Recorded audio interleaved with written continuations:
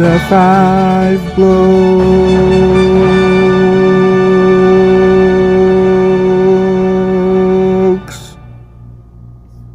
All right, let's go ahead and get started. So, long time since we've done an episode, but we are back with the Five Blokes podcast. We have Seth, Nathan, and Evan, and I'll be your host, Nima, this week.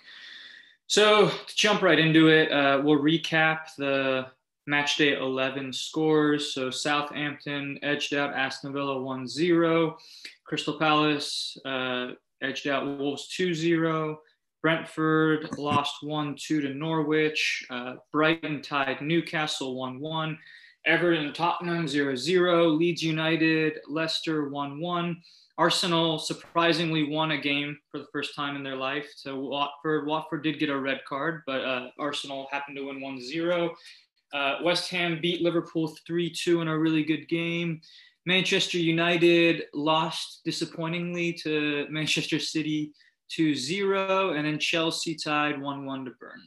So, okay, let's go ahead and jump to it. So, a lot has happened since the last time we recorded. And before we actually get in and digest some of the scores this week, let's just take a step back and actually talk about like the last few weeks, the trends that we saw. Any of our, first couple of weeks of analysis, has anything changed? So, Evan, I'll go to you first. Thoughts overall about the league? Any team that's surprising you? Any team that's disappointing? We all know Manchester United's been disappointing, but you can leave them out if you want. So go ahead and turn it over to you to start. Yeah, no, there's been a lot of surprising factors, but a lot of consistent factors. Absolutely, Manchester United has disappointed me, but I won't go on a tirade about that. That could be saved for another time. One of our start of the season podcast, I said, I think Nuno Espirito Santos was a great signing. So I'm just coming out now and saying, yes, I was completely wrong for Tottenham. I mean, they were top of the league the first 3 games. They only won 1-0, I think, each game. I was like the Wolves players would run through a wall for that guy. Tottenham, he's going to make it do the same. But apparently I was way off on that. Terrible punditry there, terrible analysis. So Tottenham actually surprised me. I thought they'd do a little better. But now they got Conte, who is for me, a good coach is someone who makes players better. So, and Conte's going to do that. So I think Tottenham probably are going on the right path. If you can get Harry Kane firing, it's going to be great. Consistency, definitely Chelsea. I said from the start, they're going to win the league. They have the best defense by far. I don't know if you guys saw, Paul Scholes was like, I think Chelsea of the top 6 has the worst defense. I about lost my mind. I'm like, all right, you can't be paid millions of dollars to say that. Chelsea have only conceded 1 goal in open play this season in the Premier League. I don't know how you could, like 4 goals against total. Absolutely best defense. That kind of defense was like 04 Mourinho-esque Chelsea with Terry, John Terry. You are going to win a league with that kind of defense, even if you only score 1 goal a game. And they're getting goals from all over. Wingbacks, Lukaku. I know Werner and Lukaku are injured right now, but I mean, they got players all over the pitch. So Chelsea definitely doing what I thought they would do. You could never count out Man City or Liverpool. Man City's got depth out the wall. So if someone gets injured, they're always there. The best starting 11, though, is probably Liverpool. They work together so well. Everybody knows what they're doing. They press really well, work together. I had a little bit unfortunate today. In terms of surprising, another one would be West Ham United. When you got players like Rice, Souček, and your center mid, you're always going to be stable.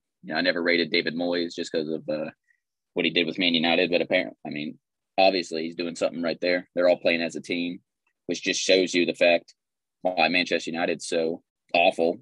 They are a bunch of individual players that don't work together, and they have no coach that doesn't know what he's doing. If you saw the game against Man City, Ole Gunnar Solskjaer was on the bench while the assistant coach, Mike Phelan, was out there barking orders. In practice, yeah, the assistant coach might run the actual practices the most, but during the, a derby, your head coach should be out there giving it. But overall, other than the fact that West Ham's in the top 4 and Man United is performing way lower than expected, I think everything's going about the same. Yeah, I actually have been very impressed with the league as a whole. Obviously, Tottenham is not doing as well as I anticipated, and Nuno had to get fired, but picking up Conte is a really good decision. United has been a disappointment because I definitely thought they're a top 4 team. I don't think they're a top 2 team. They're definitely third or fourth, but this is all just a friend of mine said that Lampard is like a good startup CEO. And when you start a startup, like he just get you to some place and someone who's really good at the job takes over. And I think that's the same with Solskjaer. The team I've been very impressed with is West Ham, but also Crystal Palace. Crystal Palace has lost 2 games this season. They've drawn 6, but they've lost 2. And they've beat Tottenham they lost to Tottenham, but they beat Liverpool and they also beat Man City. So they've been they didn't beat Liverpool, did they? Oh no, they lost to Liverpool. Sorry. They beat Man City and then they beat who else they beat that I was very impressed by? I can't find it. But anyway, they've tied way too many games, but still they've been more than impressive because I didn't think Patrick Vieira was gonna get them going, especially for the top half of the table. And I think they're only 5 points off Manchester. Actually, yeah, they're only 2 points off Manchester United. They're 7 points off top 4. So they've been very, very impressive in my opinion.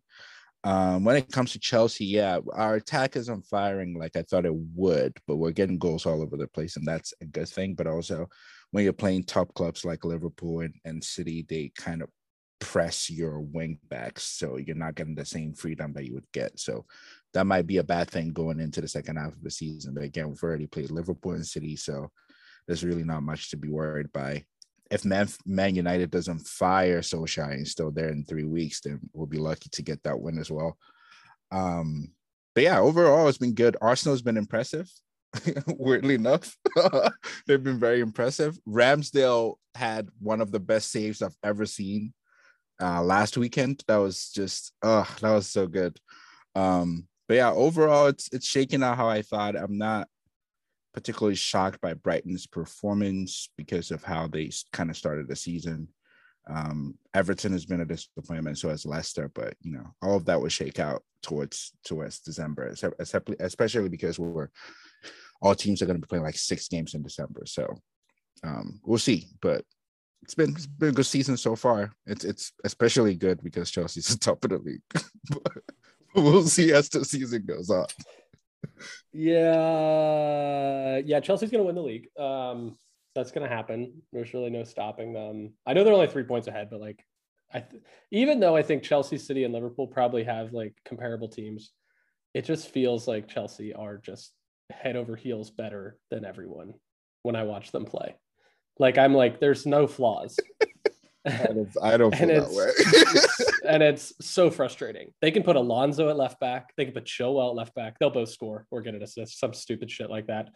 They have Lukaku. Timo Werner will show up and all of a sudden not be offside somehow. I don't know. So, yeah, I mean, Arsenal unbeaten in the last 8. Just saying. Don't know if we can say that about Liverpool. Just saying. Talk your shit. And then Arsenal will take over Liverpool next week in the table, in 2 weeks in the table when they play them. So that'll be fun. I thought it was interesting that Tottenham, like, I think that Tottenham actually took Conte off the market because United lost to City. I'm pretty convinced that, like, if Conte wasn't snatched by Tottenham, Solskjaer would have been gone by now. Like, it was like almost immediately after United lost to City, it was like, Conte's going to Tottenham. Like, nobody else has a chance for him. You mean Liverpool? Wait, what? But we just lost to him today. We lost yesterday, and they already had Conte. No, when they lost to Liverpool 3-0 is when. Was it 5-0. Liverpool? I'm sorry. Yeah, I'm sorry. Yeah. It was Liverpool. Yeah, my apologies. Yeah, Liverpool 5-0. But as soon as that like big loss happened, it was like, oh, Ole Gunnar's probably not going to make it through the season. And almost immediately after that, Tottenham was like, yo, we got to get Conte in here because like United is going to pick him up probably. And I think that probably would have happened if they hadn't gotten him. So I thought that was interesting that like Tottenham jumped the gun so fast. I kind of feel bad for Nuno. I think he was put in a situation that was pretty awful I think they should have just sold Harry Kane so that they could have had more of a building couple of years and just like had gotten, 200 million for him or whatever it would have been. Can you imagine that too? Like, can you imagine like what a different season it would have been if like United had bought Harry Kane? Like if United had bought Harry Kane, Ronaldo would be at City. Nuno probably wouldn't have gotten fired. Tottenham would probably be in the same spot they're in right now. Ronaldo, so like you would have had Ronaldo at City probably. You would have had Kane at United. Arsenal probably top of the table. City would be somewhere. I'm not gonna let you just slide that one in there. Chelsea. Dude, I almost missed it, Nate. Good catch. And really, like it would have been like a very interesting situation if they had actually just done that. So I feel kind of bad for him. I think he's put in kind of a terrible situation. One thing I will say is Arteta's doing fine, but I would actually be like, to Nate's point, like we have a bunch of situations where we have like the manager before the manager. Like Solskjaer was that manager, Lampard was that manager. I think Arteta is that manager. I think Nuno is a legit manager, so it'd be interesting to see if Arsenal give him a look if the season doesn't go the way that they want it to. But yeah, and then the only other disappointing thing I think is Leicester, like 4 wins, 4 losses for a team that has the guy who's second place in goals scored with Vardy, who's still at the age of 50 years old. He's scoring goals like nobody's business. So yeah, but other than that, I agree that the season's kind of just played out, but like so many things could have been done differently if Tottenham had sold Harry Kane. That's what I think about when I think about the fact that Nuno was fired for the most part. Yeah, and so comes in real quick. Like I was wondering, has there been any? I guess this is a different topic, but like, has there been any players on teams that have surprised you guys necessarily?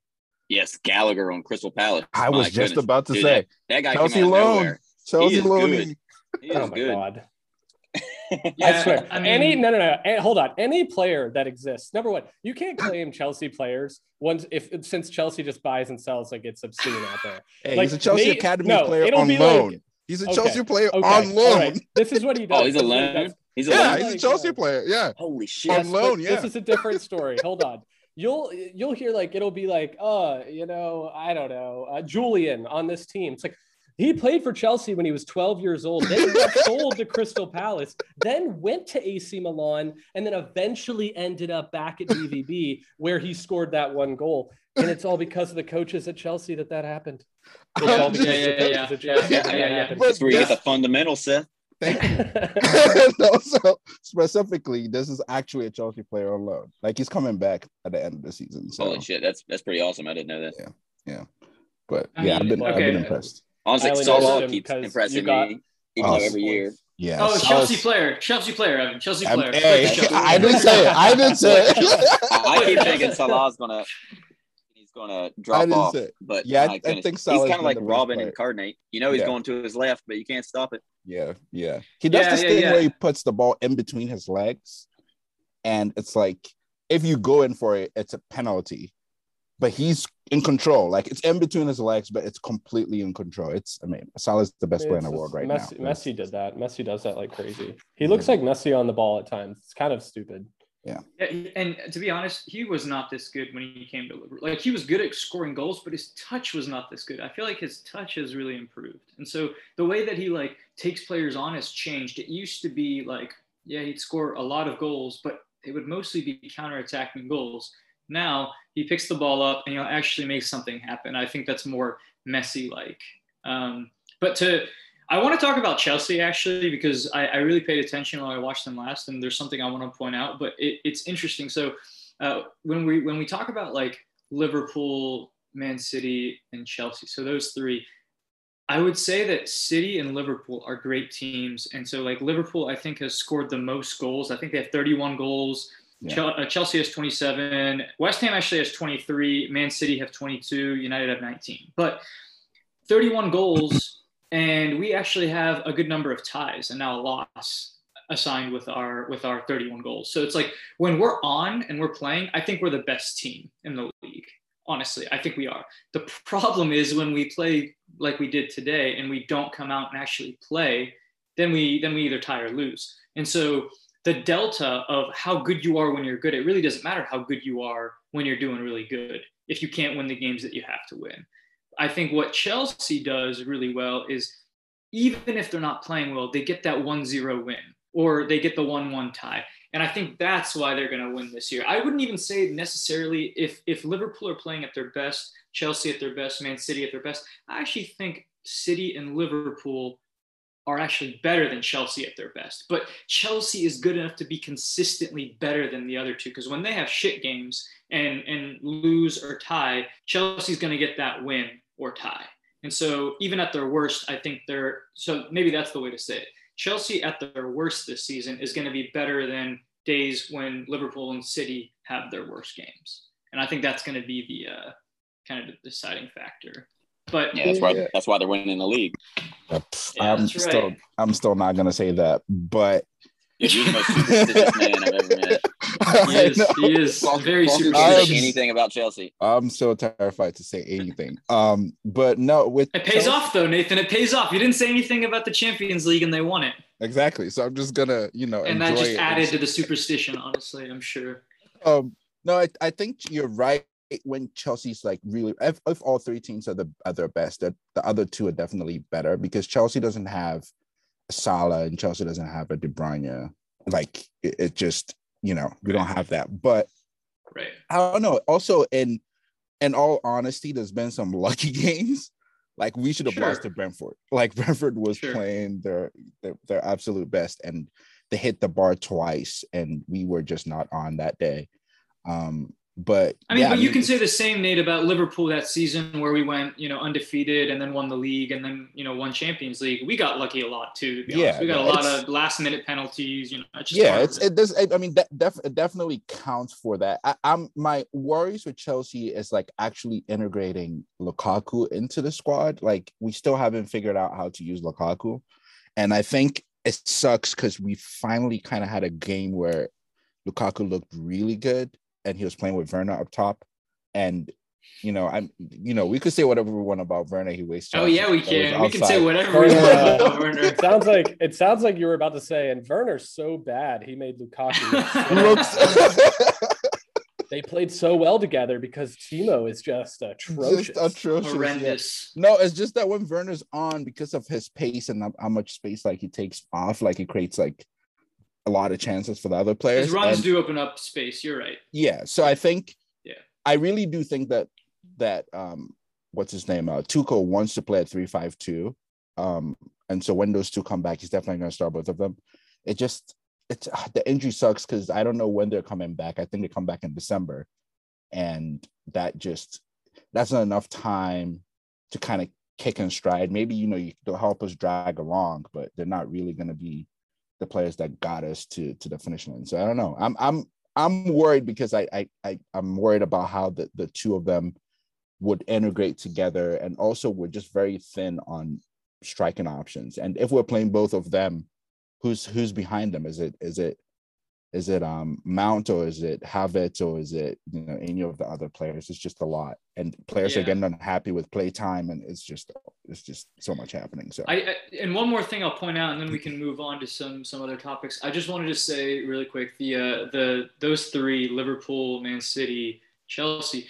If you look, I think the reason that these teams are so successful and score so many goals, they really, really use, in whatever system. In Liverpool, it's a 4-3-3. With Chelsea right now, it's the 3-4-3, however you want to call it, or 3-4-2-1, whatever you want to call it. They really know how to use the wing backs, left and right back, whatever, really well.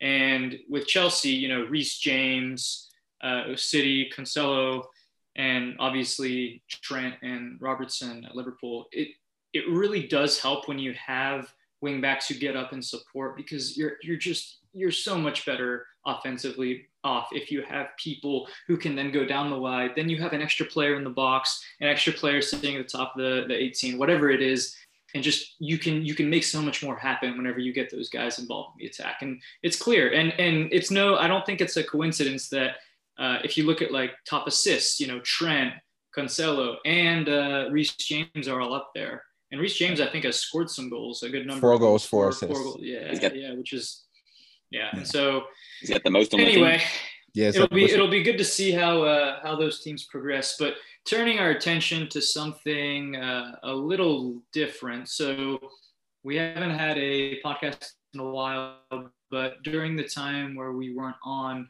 Newcastle actually changed management, and there is a new billionaire in town. And so this is going to shake football up a little bit. And so there is a very famous billionaire who's now acquired Newcastle. And yeah, it's just going to be really different going forward with how they progress. So Seth, what do you think this means for the league? What do you think it means for Newcastle? And how do you see them progressing, especially in terms of players they're going to go after or a coach they're going to go after? Interesting. Well, Socrates once said that when a billionaire takes over your club, you will be successful eventually. Except your Arsenal. Well, we don't have a billionaire. Well, we do have a billionaire. Not a billionaire like oil guru billionaire. But anyway, and you have to listen to the philosophers when they say things like that.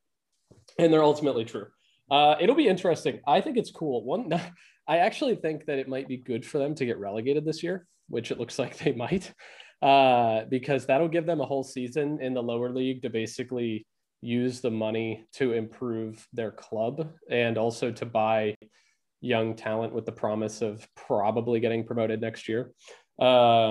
But it kind of gives them like some of that RB Leipzig feel, which like it took them like 3 or 4 years to get to the Bundesliga, which was probably good for them. And they only got better throughout that whole time. So if they go the billionaire route next year, I don't think that that's necessarily going to hurt them being in the Premier League, but like it tampers expectations a little bit if they ended up in the championship division. And I think it would create kind of a better story. Ultimately, I'm excited by it. I think it'll be super cool to see a team rise to the ranks again. It's going to inevitably happen as long as they get funding. It's going to take them probably 10 years before they win a title, which seems excessive, but it's probably accurate. They're absolutely going to find a number of managers throughout the way. I don't really know Newcastle's style. They're going to have to figure that out again in terms of managers. Like, are they going to have, for lack of a better term, are they going to have like a Chelsea style of management? Are they going to have a United style, type of management? Liverpool, like, are they going to, rotate managers in and out? Are they going to try to stick with someone? Like, what are they going to do? They're probably going to have multiple before they win a title. But I would say that anytime you get an influx of like this amount of money, it inevitably leads to a title contending team. The only thing that is blocking them is the fact that they're not the only ones. It's not like PSG where they're the only ones here with money. They're basically just another team with money now. So they're just shooting themselves up. It's going to create a bigger division in the league between the top teams and the bottom teams, which some people won't like and some people will be fine with.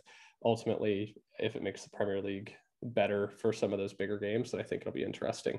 It also shakes up like what happens in the eventual what was it called now? I can't remember it. The Super League. Like what happens with the Super League? That will inevitably come. We've talked about it. Like it will happen. So like, is Newcastle going to find their way into the Super League now just because they have money? I don't know. So I don't know. I think it's cool. I think it's good for the league. It's bad for some, good for others. As a viewer, I think it's good for the league. I think Newcastle actually, so they just hired Eddie Howe from Bournemouth, who is definitely a project kind of manager. He's done it for Bournemouth twice now, where he brought them from, I think he brought Bournemouth from 4th tier to the Premier League. So he's a project kind of manager. I don't think Newcastle has any ambitions of getting relegated, and I don't think they will get relegated. It doesn't look good right now, but Howe is a really good coach. He's actually who I thought Arsenal should have gone after. I think he's a good coach. They definitely have a bigger problem. In addition to what Seth said about like having multiple teams of money, the other issue is that there's now financial fair play, and financial fair play in terms of like financial fair play does not apply to teams like Man City because they have lawyers and they have the reputation, and UEFA is corrupt. But Newcastle is now with new money and not the same like pool like teams like Chelsea and City and Liverpool and things like that. So they're going to have to deal with that, which I think will make their rebuilding process a lot longer because they have to sell as much as they can spend. But I think Newcastle in the next 3-4 years will be a staple in the Premier League. And already rumors about their shopping list is like very ambitious. I've heard of Well, I've read that they have Werner and Hazard, and they want to get Varane away from United. Like, they don't care. They're ready to spend like crazy. So it's gonna take some time, and also bringing in a coach like Howe is definitely gonna help. I always thought that hiring, when you like build a team like this and you hire your coach before your technical director, it's always like weird, because I think your technical director is probably going to come in with a plan. And the technical director they've been looking at is Amanello, who used to be at Chelsea.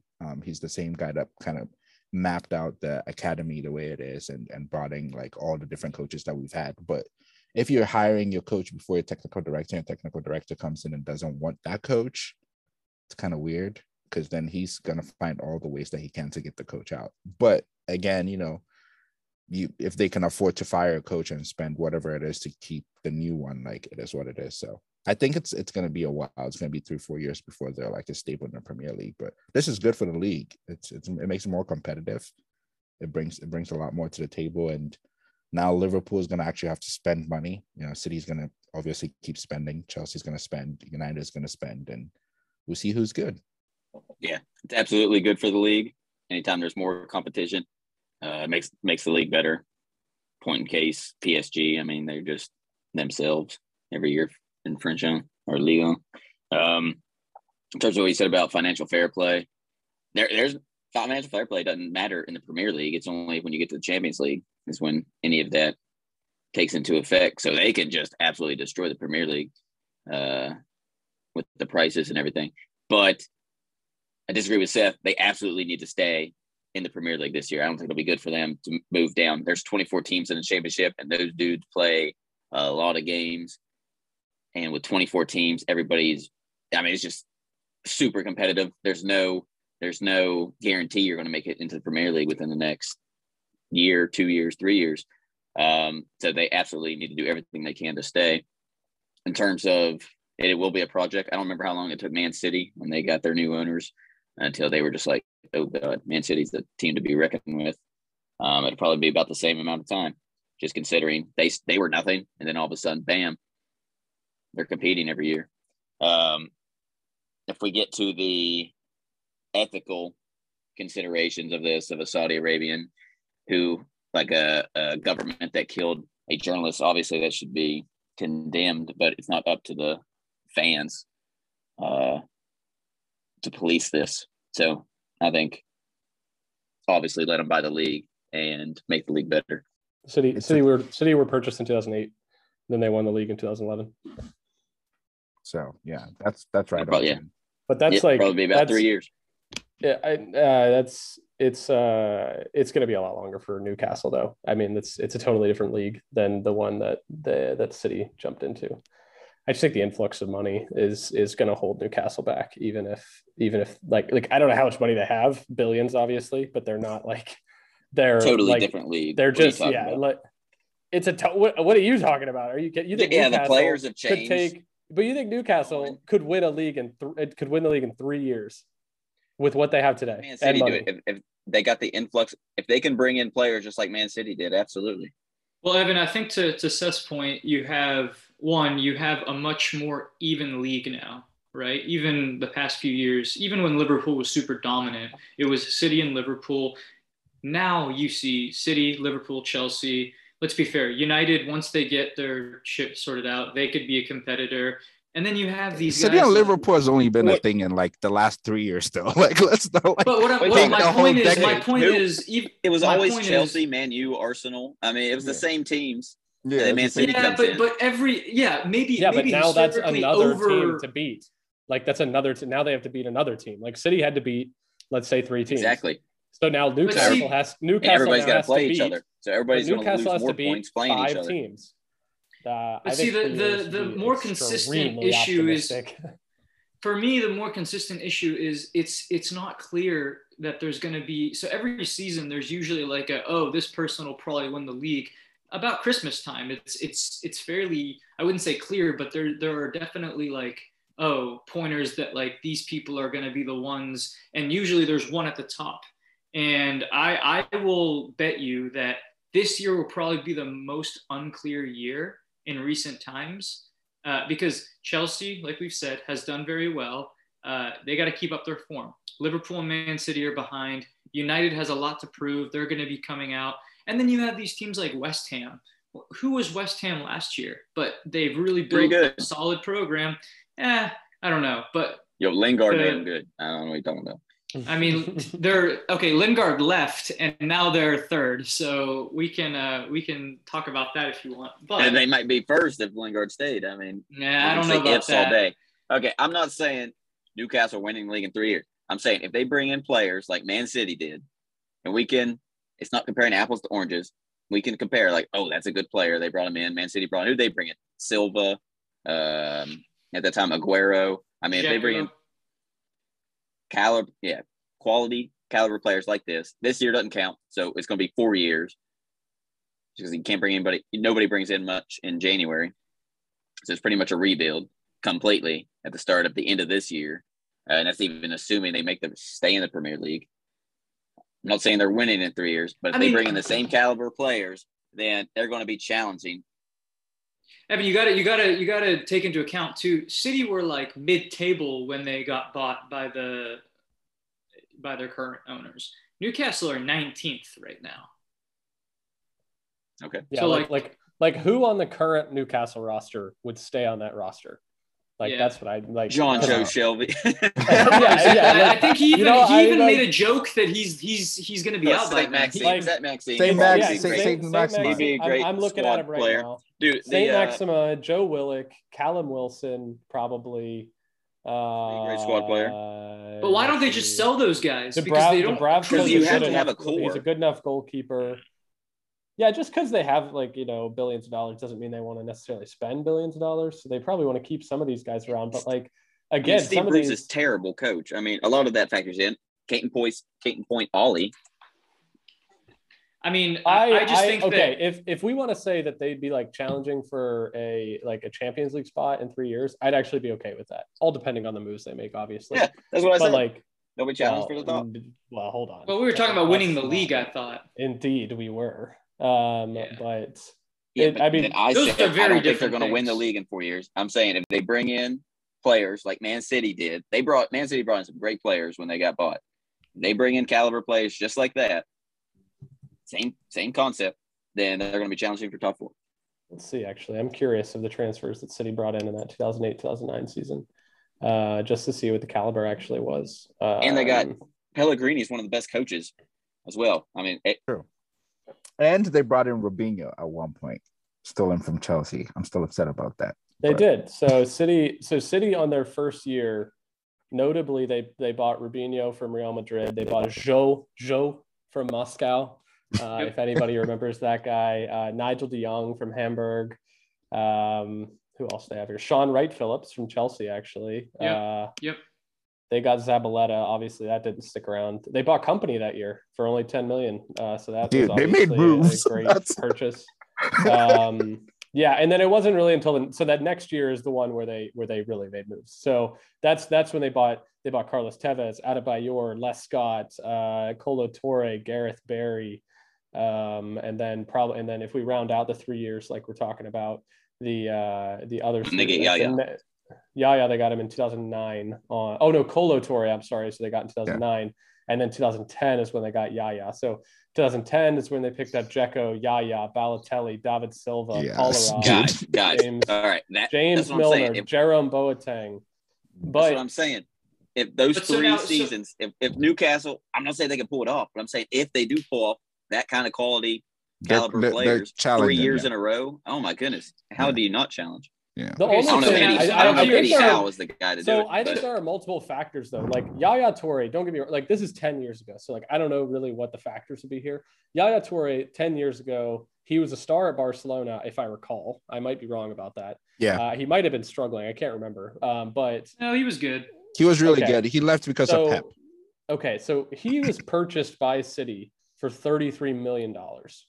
Jerome Boateng, he probably wasn't really that much of a star at that point. But David Silva probably wasn't either. Balotelli was kind of a question mark, but he was bought for $32 million. Go out. How much did De Jong get purchased for by Barcelona? Like, Dude, don't does get me that wrong. matter? Like, The when price you doesn't matter. no, it when they does have matter. that much money. When you have if you look at some of these players, There's these no are 100 financial million. fair play in the Premier League. It only I'm not factors saying for the there Champions is. League. I'm saying that there's only so much money that this club potentially has to spend over the next 3 years, which I know I'm the one who always says yes, they'll and did you find see the what money. it was? It was more than any other club combined. Yeah. It's, Oh, I it's did more not. than I did any not see other how much club it was. combined, Seth.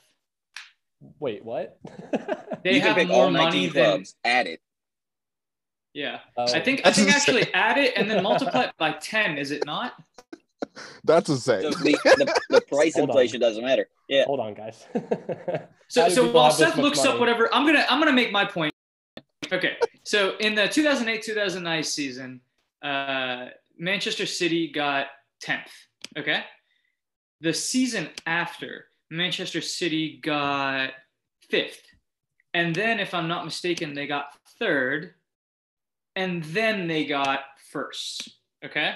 So if we apply that same logic, I'm not saying it's going to happen the exact same way, but if we apply that same logic, Newcastle is starting from bottom of the barrel, like bottom 3, bottom 4, bottom 5. So yeah, maybe the first year they're going to get up to, like 15th or 14th or 13th, and then maybe top half, and then maybe, 7th, and then maybe 6th, and then maybe 3rd. And then maybe they can challenge for the title. But I don't care how good you are. You can't flip a switch and go from being 19th to 1st. There's no way. The Premier League is way too competitive. Southampton is 13th in the league right now at 14 points. If they win one game, they're tied with Manchester United at 17 points, go all the way up to 6th. I mean, the margins are really small there. Yes, I know they're now 19. They are, but look at the end of the season. They're small now because we've only played 11 games. I hear you. And they have a new coach, so let's not. Newcastle, they only got 5. They can come up. They can come up in. It could be 16th. Like it does. That's all they need to be, 16th or 17th. Right. To stay in the Premier League, right? Right. If you're playing for Sevilla or Real Sociedad and you're doing really good. Let's take Gerard Moreno, for instance, from Villarreal. And they go and they're like, hey, Gerard, we're going to pay £250,000 a week. Yeah. And he cares about the money more than he cares about Villarreal. He's leaving. That's a really, really good striker. That's a top 15 striker in the world right now. That's to Newcastle. And then you just add a few pieces here and there. I'm agreeing with Evan. I don't think they're going to win the league in 3 or 4 years, but they're definitely going to be fighting for it. They're going to be a top 6 club. And I don't think Seth and I are disagreeing. I think Seth and I are saying, like, yes, there's a good chance in 3 years they could be more competitive and maybe compete for a Champions League spot. But I think the original argument was like winning the league, 1, and then 2, I don't think they're going to be able to do it as quickly as City did, because even though City did it in 3 years, the league is a different place now. And every team, any team can beat any team. So like Burnley tied Chelsea today. West Ham beat Liverpool. Like that wasn't happening when City got bought. City beat Man U. 15. And everyone expected that. So that's a point in your favor. And City beat. I agree what you're saying, but those trends of teams beating top, like City was the only team that beat Chelsea in 2005 to prevent them from being invincible. So like that's not a new thing. That happens all the time. I agree. But I think normally it's like a one team kind of thing. And I think what Seth and I are saying, like you have multiple teams that are able to have those kinds of runs now. But doesn't that help the argument that it makes it actually more possible for Newcastle to challenge because everyone's beating everybody. More points, Man U will drop more points, Man City will drop more points. No, because it's the opposite of the argument. Because if you think about it, everybody's more competitive now. So you pushing in money to a club is going to make that less efficient than if less competition was driving the league. So now there's more competition. And so changes that you make are less effective because anybody can beat anybody. And so before it was you push money in, okay, you're going to see immediate results because the quality of the league was lower. Now that the quality of the league is higher, you push in money. It's going to take time and energy and effort. And it doesn't even matter at the end of the day. Look at United. They have Ronaldo. They have all these fantastic players. They can't play together. And they keep winning. It doesn't matter, though. It doesn't matter. It matters. Yes, the overall point, of course it matters. I'm saying the overall point is you can't just throw players together and push them out. They need time. They need a good coach. They need all these things. And so that's what I said. Man City got Pellegrini. I didn't say Newcastle and Mancini after that. So listen, all you're saying, we agree with all you're saying. What we're saying is that Newcastle probably doesn't care about firing their coach every season if it means they're going to win. If they take the Chelsea model, for instance, and they're like, hey, we hired this guy, it didn't work out, get out. We're going to go get Conte. Oh, it doesn't work, get out. Let's go get Guardiola. Like, if they don't care about that and they have a good structure that gets the right transfers, they will be challenging for the league. And if you have money, you could get all those things. You just have to make good decisions. It doesn't. I agree, and I think Seth also agrees. I think we're just saying it will be harder for Newcastle than it was for City. That's it. Yeah, probably marginally. Yeah, but in 4 years, in 4 years, Salah's not going to be what he is. Mane's not going to be what it is. Firmino's not going to be what he is. And Klopp is not going to be at Liverpool anymore. So that's something. So there's going to be a lot of switching going on. Yep. De Bruyne is not going to. De Bruyne is one of the best players in the world, but if he was athletic, he would have been better than Messi 3 years ago. So him another 4 years, he's going to be walking on with a cane. The rate he's going. So we agree. So everybody, I think we all aggressively agree. But I do have the numbers. I do have the numbers. So the number one wealthiest club in the world right now, or the wealthiest.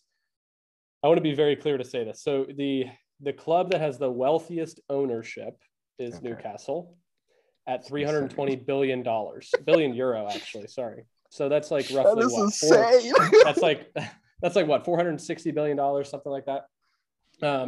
So, but the reason I say ownership is they are owned, like, of these top owners, they are the only one that is owned by like a collective organization and a business rather than being owned by an individual. So like, Liverpool's owned by Fenway. Well, okay, I'm looking at the top 10 right here of in the world. Like, of these people in the world, it goes Newcastle, City, RB Leipzig, Juventus, Hoffenheim, surprisingly, Chelsea, LA Galaxy, Arsenal, PSG, and then Inter. But the other 9 are owned by individuals, whereas Newcastle is owned by a collective. So this is like saying, like, I mean, for lack of better terms, it really feels like it's like saying Amazon bought a club and now that club is worth $1 trillion. It's like, I don't know if Amazon may not be investing $1 trillion into this club. You know what I mean? Yeah. So it's very unclear to me, like, how much of this, they probably have plenty of money to do what they need to do, but it'd be very unclear to me to know how much of that is actually going towards the club and how much of that is just like part of their firm. Seth, what did you say was number 2? City they are definitely they have 10 times the net worth, more than 10. They have about that's insane. About 15 times the net worth of City. So like, that is fucking insane. But who's City, an individual or a group? City is the Sheikh Mansour. That's what it's listed as. I mean, I'm on one individual. Website. I didn't exactly like look this up. I believe the City is owned by like this dude, but he's got family money, so I don't know what that means. But every other person is just a name on this list, which I mean, Seth, they're all owned by businesses because it's cheaper to do it that way because you can write off your taxes. But that guy, the Saudi Arabian billionaire, that's all his money. That group is all his money. The Public Investment Fund group? Yeah, the Public Investment Fund. That's his money. So it's essentially like Jeff Bezos starting like a firm, throwing in like $100 billion and then buying, some football team with that money. It's not like a publicly traded company. It's just a fund for his money essentially. Oh, I thought it was the country's fund because that's what Saudi Arabia does. No. Interesting. It's just like a private company. It's just called that to make it, I guess, I don't know, seem like the Public Investment Fund, like, right? Or maybe it is, but I mean, at this point, we might get into. So it's the politics. Whatever. It's the Sovereign Wealth Fund of Saudi. Oh, so it is. Yeah. Oh, it's the country's money. They're diversifying their portfolio so they look a little better. Going back to the Khashoggi thing. That's actually one of the main reasons why they're doing this. So people shift their attention from that, which it's a whole thing. And but again, if that's their portfolio, like saying that they have $320 billion to spend on Newcastle is not accurate. Like That is not true, what actually. they have. And so they there's a lot of might question marks in theory. they still might have $50 billion to spend on it, which still doubles what City have technically. Yeah. Just exactly. take that So it's but my new point. Well, we don't know. Maybe it's not 50 billion, but it's unclear. They're going to put money into it, Seth. That's all.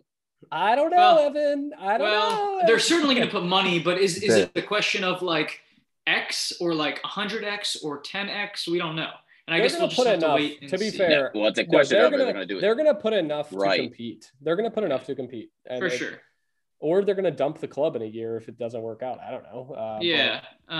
Okay. So before we move on and look at some actual players, well, you know what? Let's go ahead and do that. So, like pushing forward, there have been a lot of transfers, and we had an episode talking about the transfers and potentially how they would do and if they were on the right team. And so some of these, Lukaku is a big one, Sancho, Ronaldo. And so I'm going to start with Evan. And so I want you to reflect, Evan, and give your thoughts on some of the transfers, specifically at United, and then we'll bounce around and others can get their thoughts. Yeah, so at the start of the season, obviously, elated. Ronaldo's coming back. I didn't get to watch him play when he was first at United, just because, one, we were in America, two, as a young kid. I played soccer, but I didn't watch it as much as I should have or, have the passion for now.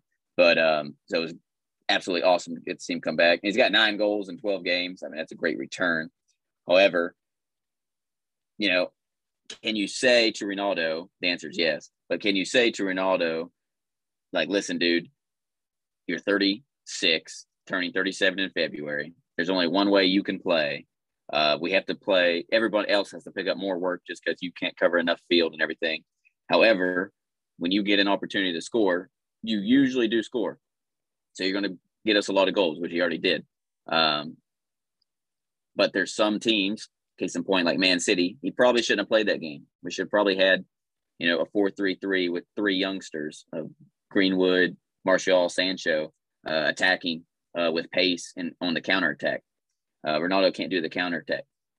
So a player can't be bigger than the club. But in terms, he's provided a ton of excitement this year. That just shows what the manager needs to do in terms of being ruthless in the fact, like, listen, Ronaldo, you're 36. You have to recognize where you are at the stage of your career and where we need to play you win. With that being said, though, I still love that he's here. It's awesome. It's great for probably the Premier League more than Man United at this point.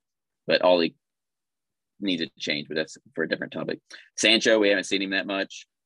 He's played 7 games, but most of them in the Premier League, but most of them have been substitutions. So, I mean, how much can you affect the game with 20 minutes in, 15 minutes in? Not much. Varane, I think when Varane's in, he's an absolute beast. He stabilizes the whole defense. Everybody just feels more comfortable with him there. It's like, all right, we got Varane back here. If a center mid makes a mistake, just pick any center mid. They're like, all right, we got Varane to cover us. Maguire, he's our captain. Can you say he's a leader? I don't know. He's not showing the leadership qualities right now. When Varane's there, he plays better. I mean, it's just you feel more comfortable. Just like when you have a good goalie in the back, you're like, all right, if we mess up, we have De Gea in the back. Varane stabilizes the whole pitch, just like having someone good. Absolute amazing. One of the best summer transfers, you got to say, just in terms of name recognition and who you're bringing in and at what age. I mean, Varane's only 28 as a center back. He can play till 35. Sancho, he's only 22 as a right wing. He'll be playing forever. So you would like to think absolutely amazing transfer window. We haven't performed as well as we should, but that has to fall on Ollie. Yeah. Okay. So there's like multiple parts of this United thing. I think a main thing to note is going back to what Evan said about like players being bigger than the club. The club's always bigger than the players. And that should always be taken into consideration when you have the player and when you don't have him. And as fans, we let nostalgia just like make a lot of our decisions. You know, United fans obviously love Ronaldo for everything he did for them. And, you know, Chelsea fans love Lampard and they love Hazard. Like, is Hazard a good player to come back right now? No, like that's going to mess up the entire project. But do I want him to wear a Chelsea jersey again? Yes. So buying him right now is a terrible idea. And I think buying Ronaldo, especially after they got Sancho, was such a horrible idea, because now you have to figure out that three behind your lone striker. And that's like a big problem. Ronaldo, even though he's playing centrally, still likes to drift. And because of how he plays, you need certain players to complement that. And then Sancho came in, he had a couple bad runs of games, which, you know, set him back. And the kid's young. He's still in the development phase. Like, he has the same issues that Pulisic has for Chelsea. It's like, this guy is good enough, but he's still developing. So do you give him all the playing time, or do you go out to win the games? So there's that. The second part is the whole, you know, interim coach player, like the transitional coach thing. Solskjaer definitely has to go. I want him to stay forever, but that's not good for United at all. I think at some point you got to start looking at your options. I know Evan isn't too keen about Zidane, but I like him as a coach. If anything, I think the Ajax coach would probably be the best option for United. Absolutely. But he is not leaving. He's not leaving. I don't know. Manchester calls? Absolutely. I don't know. Dude, he's done a lot at Ajax. He should have went to the final of the Champions League. He got the semifinal. He's killing it right now in the Champions League. For their group, I think, are they top of their group? I think they're top of their group. Yeah, but would you leave like a cool environment to jump into fire? Like, I'm not doing that. Yeah, that seems like a really big jump and an unnecessary jump right now for his career, honestly. He's a legend at Ajax. He could have the whole Sir Alex thing at Ajax. Like, he could just stay forever. It's the natural tendency of anyone to go on to better things. You always want to go to the problem is, the problem is, like, take Nuno. He left, went to Spurs, got fired after like 3 months because he jumped too early. Yeah. And so there's always that. Yeah, you got to wait till the United board is figured out. Everything, of course. But we tend to give you, other than Moyes, we give you time to do something. Yeah. That dude would probably sign a contract at United worth more money for him to be there for like 10 games and get fired than 2 seasons at Ajax. Yeah, so, exactly. Dude, he would have more than enough money to do what he does. We fired him in 2013. There you go. Yeah. So these contracts, like, money, well, I mean, it's all up to them, obviously, like, if they want to manage a team, but like, money is not going to be a problem for them. They're gonna get their money.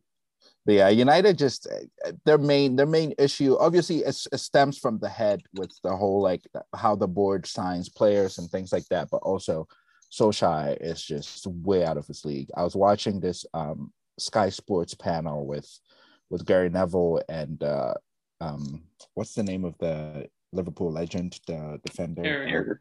Carragher. Carragher was just like enjoying the whole thing. It was right after the Liverpool game, and he was just like elated and just like making jokes, and Neville was losing his mind. But you know, the entire argument came down to like when you mentioned Tuchel and you mentioned Pep and you mentioned Klopp, like, Solskjaer does not belong in that conversation. He is way out of his league. And it's not because he's a terrible coach. He just hasn't done it long enough with, like, he doesn't have the experience to be there. You know, maybe 10 years from now, you can mention him amongst those guys, but like right now, he doesn't belong in that conversation. No, you'll never mention lack of experience does not give them the benefit of the doubt. They are a terrible coach. Maybe with experience, they will be a good coach. But right now, they are a terrible coach, and that is fair enough. You cannot give them the benefit of the doubt because they are young. Arteta, also not a very good coach. Fair enough. We will see if that pans out later. But back on the transfer front, to brag a little bit here, I just want to make sure that everyone knows that Arsenal did incredible business this summer, and none of you can talk any shit about it. Ben White, Martin Odegaard, Ramsdale, Tomiyasu, and Lukongo, all younger than 23 years old, all now starters on this team. God, he's in fourth place and he's out of control. control. But that's way better for them than it would. Nima. Dude, this is an overachievement. What did Winger do for 70 years? Fourth place. And all young and all starters in the league now. The best short-term signing in the league was Ronaldo. There's no doubt about that. The best long-term signing in the league, I think, is, well, let's say 5-year signing is probably Lukaku. He'll figure it out. I have no doubt about that. But if I say one person that has surprised me, it is an Arsenal signing. And I don't know if you guys have watched these Arsenal games, but the ones that I have watched, this Lukongo guy, this CDM, Lukongo from Anderlecht, this Belgian dude. Oh my God. He's really so good. He's really good. So good. He's like a little version of N'Golo Kante, like running around, hurting. You can be people. a little version of Kante. Yeah, exactly. He's like a little, like he plays like Kante does though. He's running around, he's making tackles, he plays the ball around. He takes really stupid shots sometimes, but he's 21 years old. We're gonna give him a pass on that one. But I like that kid, and he's officially taken Granit Xhaka's spot in the starting lineup, which I am forever thankful the captain. for. And so him alone has surprised me quite a lot.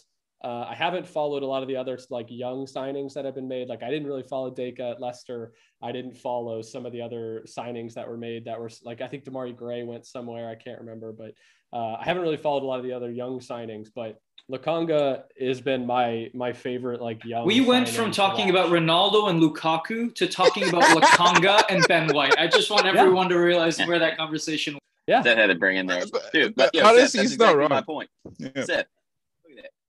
Arteta is definitely a better considered a good coach compared to Ollie. He was willing. Anybody's considered a good coach compared to Ollie. Okay, yeah, but Arteta wasn't doing it. Everybody agreed Arteta was like, Arteta was not great. But look, he benched his captain for this new dude. Yep. He benched Xhaka for this new dude, and we're keeping Maguire on the pitch, and he's direct involvement of like 12 goals. Yeah, the cause of it. I agree. Guys, Ole Gunnar's bad. I already went through that.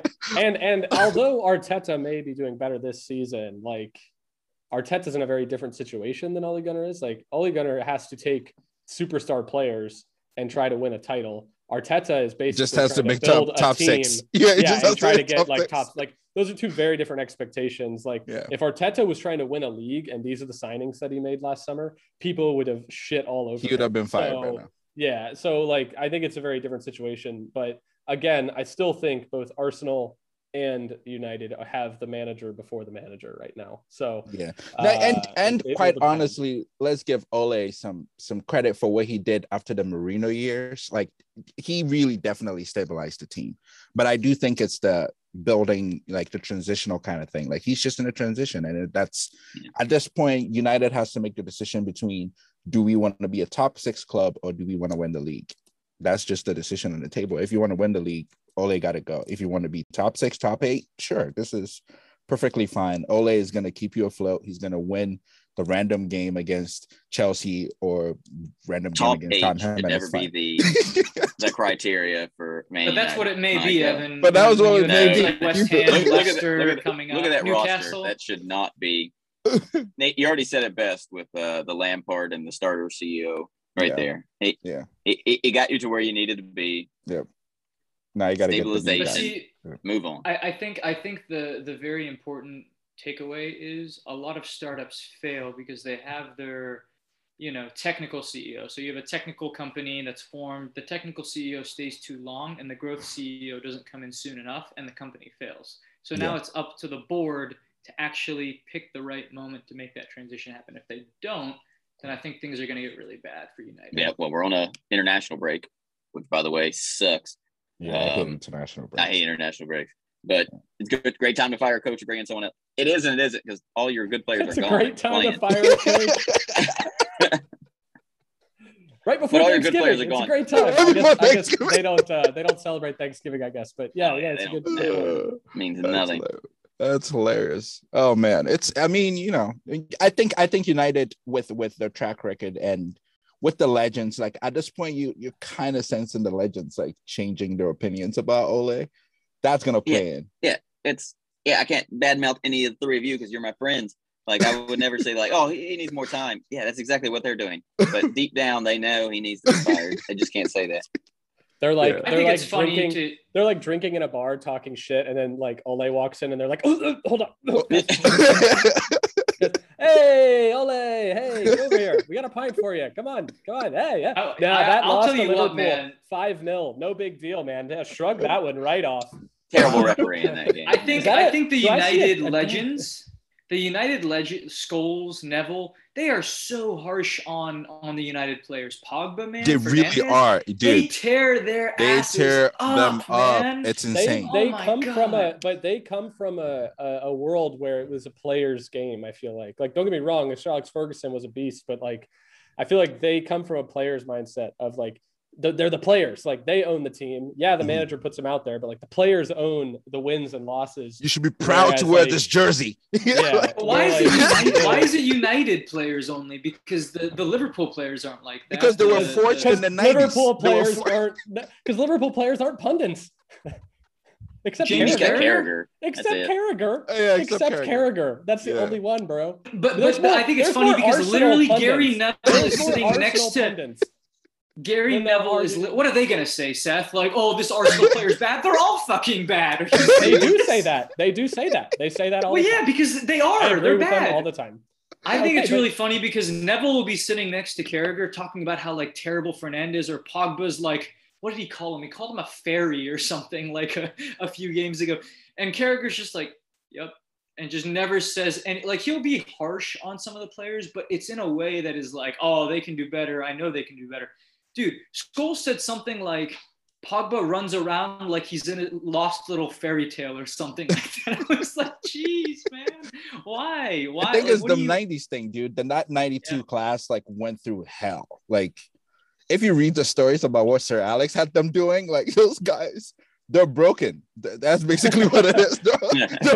Well, they got 13 Premier Leagues for it. Okay. And so kind of as like the last thing before the lightning round, we can talk really briefly about, sometimes players get traded around and it's not always the best thing. Case in point, Messi at PSG. So Nate, you want to start off this one and tell us your thoughts with how that's going? Yeah, I feel like that PSG team was already really, really good. And sometimes when you bring in a new player, with Messi, everything that I'm reading and seeing is that he's okay with whatever the role they give them. But Messi is not a player that comes off the bench. So you can't bring Messi off the bench. But also, you still have Neymar and you still have Mbappe and you still have Di Maria, really, to play with. So you're fitting 4 players into 3 pieces. Most of the time, Di Maria is off the bench. But the Neymar Messi combination on either side of Mbappe doesn't necessarily work because Neymar has started playing like Messi in terms of dropping deep and taking the ball up and making things happen. And that's what Messi has always done. So now you have a kind of unbalanced attack in the sense that you have both your wingers too deep into the midfield. So it's not working out. But yeah, signing players doesn't always solve your problems. And I think PSG is an indication of that. They're going to win the Ligue 1, but they were going to win it without Messi anyway. But I don't think they win the Champions League because it's not fitting together. And then you still have Icardi on the bench who's extremely unhappy. That's a player that Newcastle could go get. He's like extremely unhappy. Easily, so he wants to leave. It's just a lot. And I feel for his wife Poch, is too. Yeah, his wife hates his wife hates them so much. But Poch, I feel bad for Poch because I wish he stayed at Tottenham. Like that PSG job is not a good job. Like Tuchel didn't like it.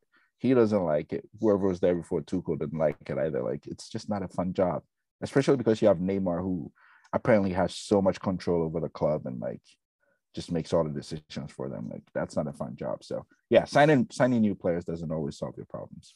United is also an indication of that. Funny enough, it's I mean, wouldn't you say, just to talk about PSG for a second, Nate, wouldn't you say bringing in Messi and not winning Champions League that's a loss, right? Oh, that's yeah, the whole point sure. is there, right? Oh, for sure. They're not. I mean, yeah, if they don't win the Champions League, it's a failure. That the season is a failure. They've said that every year since they bought Neymar. Like, they bought Neymar. True. They bought Neymar. Losing in the Champions League is a failure. They bought Mbappe. Losing in the Champions League would be a failure. They got Di Maria and Icardi, and they had Cavani. Like, losing in the Champions League is a failure. Like every season they've purchased somebody and they've been like, damn, this team looks pretty good, guys. Like, why are we still losing? So it's been a failure for them since like they bought Neymar. Maybe when they bought Neymar, they weren't at a point yet where like Champions League was the expectation. I think they probably were because it was like Neymar's prime, but it's basically been every year since then, like losing, like not winning the Champions League is a failed season for them. Right. That is true. It's foreshadowing for Newcastle. Don't buy a bunch of individual players that you can't coach that are just going to do whatever they want. Buy a team. You hear that, Eddie Howe? You hear that? You listening to the five blokes? That's very true. Dude, that's the problem. Pochettino can't tell them what he's going to tell Messi, Neymar, and Mbappe what to do. Yeah. I mean, throw them out on the field. I don't think any coach can. That's the problem. They don't actually look like they have any organization. I mentioned this in the group chat. Every single game, or really only highlights, because I don't even know how we watch Liga Un games. Every single game I've seen highlights for of this team, like it doesn't actually suit Messi's style of play. Like if you think about Messi, his whole career, it's been this tiki-taka like style of play, like get the ball up the field, and then he has the ability to take the ball and do something magical with it if he needs to, but like that's never been like his first option. It's always been like knock the ball around, and finish shot. And even his goals in the Champions League, that's what he's done. It's been like for PSG, his Champions League goals have been like knock the ball around, then either you have an open net or he finished like I think he had a free kick goal, and then I think he also had like a one-time finish with his left foot to like the far post, like when somebody gave it to him at the top of the D or something like that. But it's all this like tiki-taka stuff. And but it's tiki-taka centered around him, right? It's like he plays the ball, makes it, and gets it back. You know what I mean? Not necessarily. Not when he played for Barcelona. I think like that, like when it was Barcelona, Suarez, and Neymar, I think any three of them could have been the finisher. And but it was just like that was the collective understanding of the team from the center mids to the forwards. Like to get the ball up the field, you move the ball around, and then even when you get to the final third, like that's when you get creative with it. But like this team with PSG, watch any highlights, they're just kicking the ball and running. Like that's really what they do. Like they're just kicking the ball up the field. Neymar and Mbappe are up there. Sometimes it's Messi, but like for the most part, it's this kick and run. And it wasn't until this year where I saw like, I cannot believe how fast Kylian Mbappe is. It is unfair how fast that guy is. And like, there's no stopping him. And so that's like their style of play. And I just don't think that it fits with Messi's it doesn't fit with Messi as a right wing. If he played as like a cam in behind the striker, which I think is where Neymar's been playing recently for them more than on the left, then like maybe then he can create more chances more than actually like take chances. But like, it just feels like this team isn't built for Messi's previous style of play. And so I think it's going to be a struggle for him. Yeah. And I think like PSG is also thinking about going back to the signings thing, right? They brought Gigi in, who is a pretty good center mid. But now if you're going to play Messi at cam, that means you're going to sacrifice one more midfielder. So let's say you play Messi at cam, you're playing Di Maria at right wing, and you're playing Neymar at left wing, you're playing Mbappe up top. That's 4 attackers right there. So you only have room for 2 more midfielders unless you want to play 3 defenders. So if you're playing 2 more midfielders, you're picking between Gigi, Verratti, and Gaia, but they Gaia or Ghana, one of them, but they want a very defensive minded guy, so they definitely picking one of those guys, Gaia or Ghana, whichever one is there. And are you going to bench Verratti for Gigi? No. So now you're keeping Verratti, and then they're like, oh wait, we spend so much money on this guy, we can't just put him on the bench. It's just all of that's combining. But I mean, picking up Hakimi and Ramos were 2 really good decisions. I think Ramos has missed like 6 weeks so far, so that's been an issue. But when Ramos comes, their defense is going to be set. They just have to focus on how to, blend the midfield with the offense. I do think they should play Messi at cam. That would be the best decision, to play Messi at cam, where he's in the middle and kind of drifts off to either side. But we'll see. I mean, Poch is a smart enough coach who figure it out. I just don't think it was a good job still. He should leave. Maybe United, Pocha United. That would be a good. I can almost see it, honestly. I'd take him. Yeah, definitely. Honestly, if we keep Ole till the end of the year, Poch is probably top of the list. Yeah. I hope you keep Ole till the end of the year. That would be a dream come true. I hope you keep Ole till the end of the decade. Forever. Just give him a lifelong contract. Keep Ole forever. Yeah. We still make you guys afraid. It's good to know. even with Ollie at the wheel. Yeah, well, okay. So to kind of wrap things up, we're all fans of different teams, and it's interesting how none of us have the same team, and there's no, I don't think, specific reason. So let's just go around, kind of on a lightning round, and end on a lighter note, and go ahead and say how we became fans of the teams that we support. And so, Nate, I'll go to you first. How did you become a Chelsea fan? I became a Chelsea fan actually in 2003, 2004, or it was the year that Arsenal won the league was when I became a Chelsea fan. It's nice that you can say the year that Arsenal won, that 1 year. Well, the following year, Chelsea won the league, which is what I imagine he's about to get into. Yeah, Chelsea won the league the following year, Arsenal was that was the invincible season. I became a Chelsea fan. Up until that point, I didn't really have a team, and I just watched the Premier League with my dad. And he loved Andy Cole and Dwight York, so he would talk about United all the time. Those two guys were just so good. But I hadn't picked a team yet. I just watched it for watching it, and then I don't know. I like Chelsea because of the London connection. I have a lot of family in London, and I felt like a London club would be more suited. I have absolutely no idea why I didn't pick Arsenal, to be honest. And that might be the best decision I've ever made, but I don't know why. Future you was like, you will be unhappy for the next 10 years, Nathan. So I became a Chelsea fan because of the London connection, and then luckily enough, the next season Chelsea won the league. And it's been good, at least a trophy every year since. So it's been good vibes. Let's see. How did I become the Arsenal bloke? It's actually very easy. Also, I want to shout out, this was actually Liam's question, my younger brother. He wanted us to answer this. And so I figure on our comeback podcast, we haven't recorded in probably months at this point. This would be an easy one to kick off with. My reasoning for being an Arsenal fan is really awful. It's a terrible story. Basically, the first game, you guys might know this actually, but the first FIFA game I ever got was FIFA 09. Yep, Nima knows it. And I was sitting, I got it for Christmas. My oldest brother was in the room with me. I had just put it into my Xbox, and it said, pick your favorite team, like it does when you boot up the game. And I was like, oh, who should my favorite team be? And Arsenal was the top of the alphabet. It was a 4.5-star team at the time. And so it was the very first one on screen. And my brother was like, that team seems pretty good. And I was like, you're right. And so that was my team. And to be fair, although that's a really shitty reason to have that as my favorite team, I have stuck with them now for more than 10 years. So I think it is a fair fandom, even though I don't have any kind of a better story than that behind it. But that is, and I played FIFA pretty religiously for about 10 years before I realized it was a total shit game. And that's it. That's why I'm the Arsenal bloke. Hating on FIFA. That's the root of brought to you by PES. Yes, yeah. That's the root of all of my problems today. Is that one decision I made more than 10 years ago. So yeah, that's me. Yeah, I'm a Manchester United fan. So a lot of amazing players obviously have come through Manchester United. Also a lot of the players on your all's respective teams.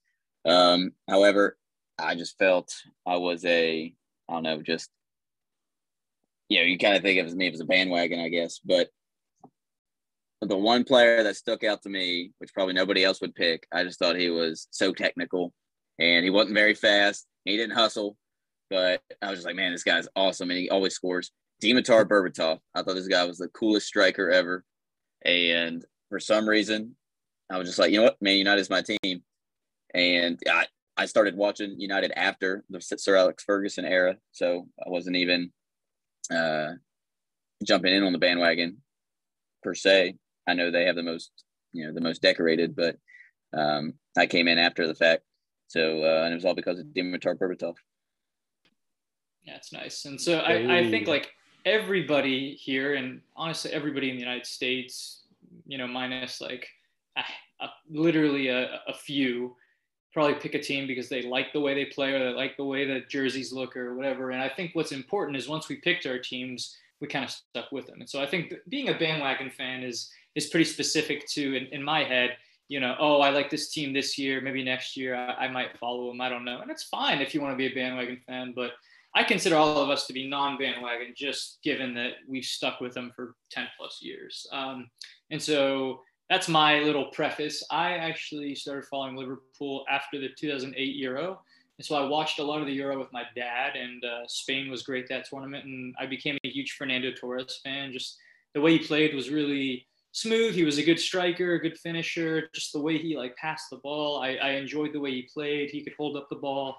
He was fast. And I was like, I wonder who he plays for. He was playing for Liverpool at the time. And I watched some highlights during the Euro, and just, he was great. And then I found out that Steven Gerrard was on that team, and I had heard his name a lot. Didn't really know anything about him, but I knew he was a good player. And so, two good players, I was like, I'm sold. I need a team to follow. I like soccer. And so I started following Liverpool. And then soon after, Torres left for Chelsea, where he wasn't very good, but that's okay because I stuck with Liverpool. And Chelsea legend.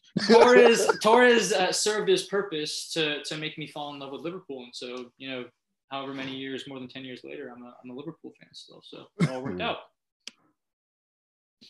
So yeah, that's how we all liked our teams and picked our teams. So I guess, here to wrap things up, hopefully you've enjoyed this episode. If you guys want us to cover any topics or have any questions for us, feel free to reach out.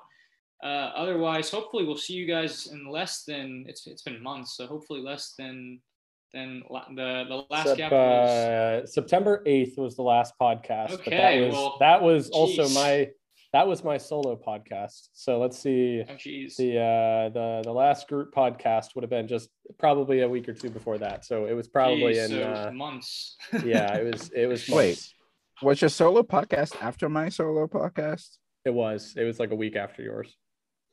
Oh, okay. Oh man, it had to have been at least 8 or 9 weeks, but hopefully we won't wait 8 or 9 weeks to record the next one. But thanks for listening, and we'll see you guys next time. Later.